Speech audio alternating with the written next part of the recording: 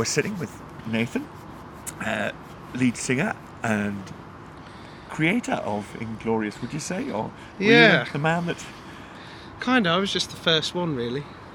So you are the creator? Yeah, maybe, yeah. It's it's been my thing for a year more than everyone else who's been involved, so yeah, it probably is.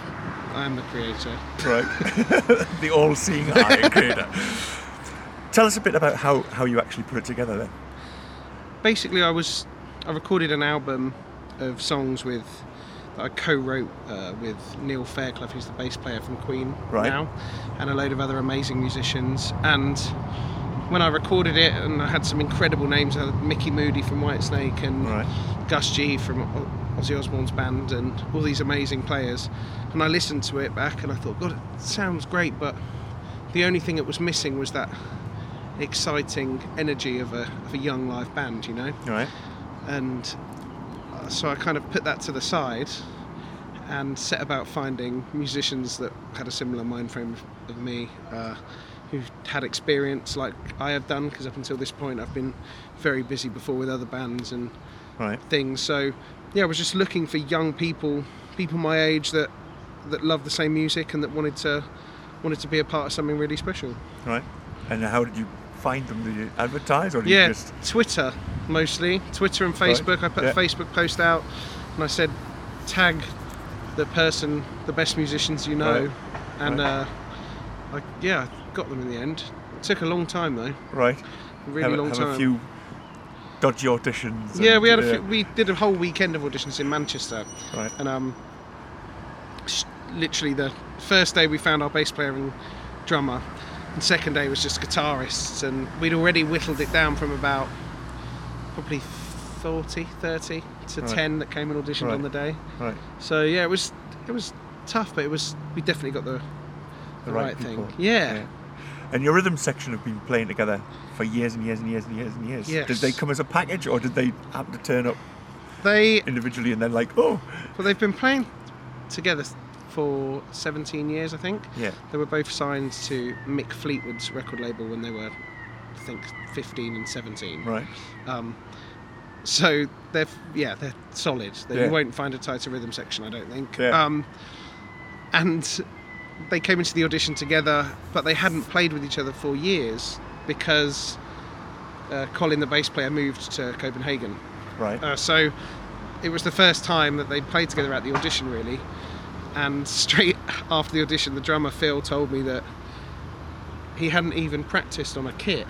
And I said, what do you mean you haven't practiced on a kit? He said, I can't lie, I've had a few beers now, and I practiced on pillows on my bed in my bedroom. He said I didn't have a kit set up, and I couldn't. So, and he came in and nailed the audition, absolutely. And he hadn't played an acoustic kit for years. It's just amazing. It's really... Yeah, that goes to show you how good they are. You know? It's in them. They're supposed to be doing this, and excellent. And the other two members then, Will and Andres. Will is obviously he's a local lad to here. And how is he? He's North Yorkshire. He's but he's got all his family in tonight because it's the closest one to us on tour. Excellent. Right. Yeah. Hometown gig. Yeah. So that'll be good. He's great, very solid rhythm player. Great bloke. Northern charm, as I'm sure you know. And Andreas was the only one that was really difficult to find, because originally I wanted a British guitar player. Right. And I searched everywhere, and there just wasn't anyone good enough. That had that. That has everything. Yeah. And there's people that are great players, or they're great at one specific style, but no one had the whole package, and I had to go to Sweden to find it. Right. That was actually really upsetting, because you'd think a country that has such a heritage in guitar players, especially, do you know what I mean? Absolutely, yeah. It was really quite depressing, and I'm quite picky because I've had the joy of working with Uli John Roth, Steve Vai, Al Petrelli. Yeah. I'm quite picky when it comes to guitar players. And that's not a bad thing. No, it's not. You know? That's why they're good. So excellent. And so you put the band together. Did you use some of the songs that you'd written before you put the band together in the new album, or did you start afresh? Started afresh. Our A&R guy called Derek Scholman, who discovered Nickelback and Bon Jovi and stuff, basically said, I want you to write everything. And I'd never really written before for this project, never. So that was quite daunting. And you got together with some people though. You had Al Petrelli and Joel Al Hoekstra. Petrelli. We wrote on tour on my last Trans-Siberian Orchestra tour, and Joel Hoekstra and I wrote in a hotel room in Omaha, Nebraska. Right. As you just do. one afternoon, we wrote 2 songs, and one of them made the album. Right. And then what else was it? John Mitchell from It Bites and Frost. Oh yeah. Who actually mixed the album. We co-wrote a song Unaware together, me, him and Colin. And that was the first song I ever wrote lyrics to, ever. So yeah, it was quite scary, but I think now I'd listen back to them and nothing makes me cringe, you know. It's all stuff that I mean, and you're proud yeah, of it. I'm very proud of it, and to say it's my first writing venture I'm really proud of. Did you find it easier to write with other people, or was that actually harder because it's sort of like? I write lyrics and melodies on my own pretty much. Right. So that's that's a very private thing, and I write about people that I know, and stories that I've heard, and I don't like to write about myself. I don't like to write about my feelings. I think it's a bit boring, actually. I think it's quite selfish. Right. I'd rather tell stories that are interesting, do you know what I mean? And about, on the first album there's a song called High Flying Gypsy, which is very specifically about someone. Girl Got a Gun is about someone in my life, and it's more about people's journeys. I'm not the most interesting person in the world, so I don't want to write a whole album about me. Do you know what I mean? You might do in a later album though. Maybe when I get really affected. Yeah.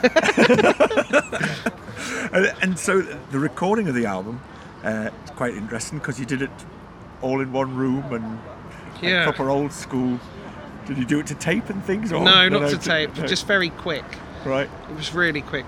The boys recorded the tracks in 2 or 4 days, 22 songs. Right.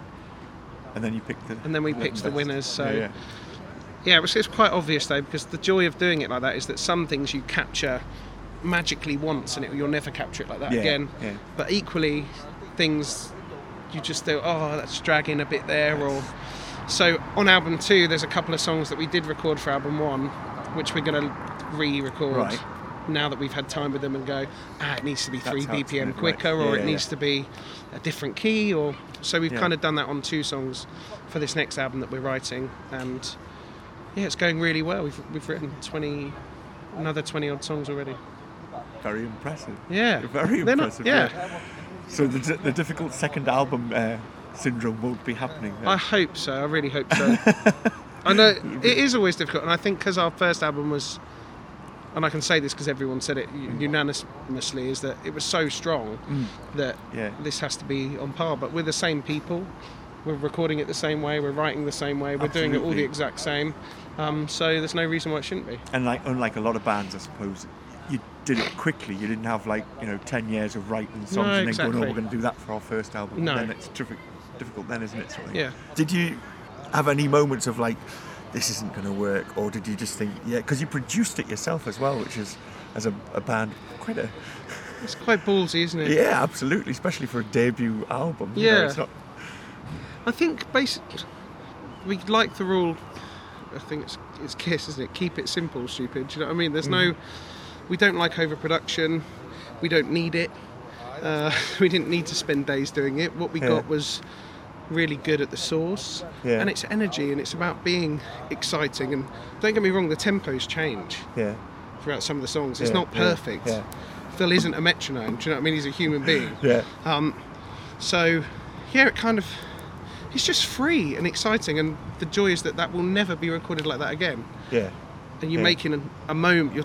You're capturing moments as opposed to just overdubbing and just moving a click track or just quantize. It's not about that. We're not that kind of a band. And all the bands that we respect kind of did it that way as well. And even before classical music, do you know what I mean? That's the reason why it's so moving, is because it's free. It goes with it's one person who's conducting and feeling it that way, and that's how you. Yeah, they know, and we kind of look at it the same way. You didn't have any backlash, because I think sometimes nowadays people expect it to be absolutely perfect, and if it's not, it's sort of like, what have you done wrong there? That's the problem with the whole industry, though, isn't it? Is that the joy in music and in art in general is that it's imperfect. If it's so boring. I like things that catch your ear and things that throw you off, and things that people can talk about and go, can you hear Can you hear Nathan talking over that guitar solo? There's some of that stuff on there as well. Do There is. I can't. I don't think we got rid of all of it. No, we're a real band, and I didn't want people to be disappointed when they came and saw us. Excellent. I wanted them to hear the album and go, if that's what they sound like on the album, I'm going to go and see them live. They come and see us live and they go, God, you're even better than you are on the album. And that's how it should be. It should never be the other way around. Because, let's face it, for the majority of bands... Especially nowadays, live is where it really is. Isn't it? Yeah. Yeah. There's so many... And people using guitar tracks and keys tracks on the track and harmonies and stuff. Well, everyone sings, we all play well. Yeah. We don't need it. It's more stress. Who did play the keys on it? A guy called Liam Holmes, who played it on the album. And on this tour, we're not even touring keys because some of the stages are so small. It's physically impossible to get a Hammond and a Leslie on there.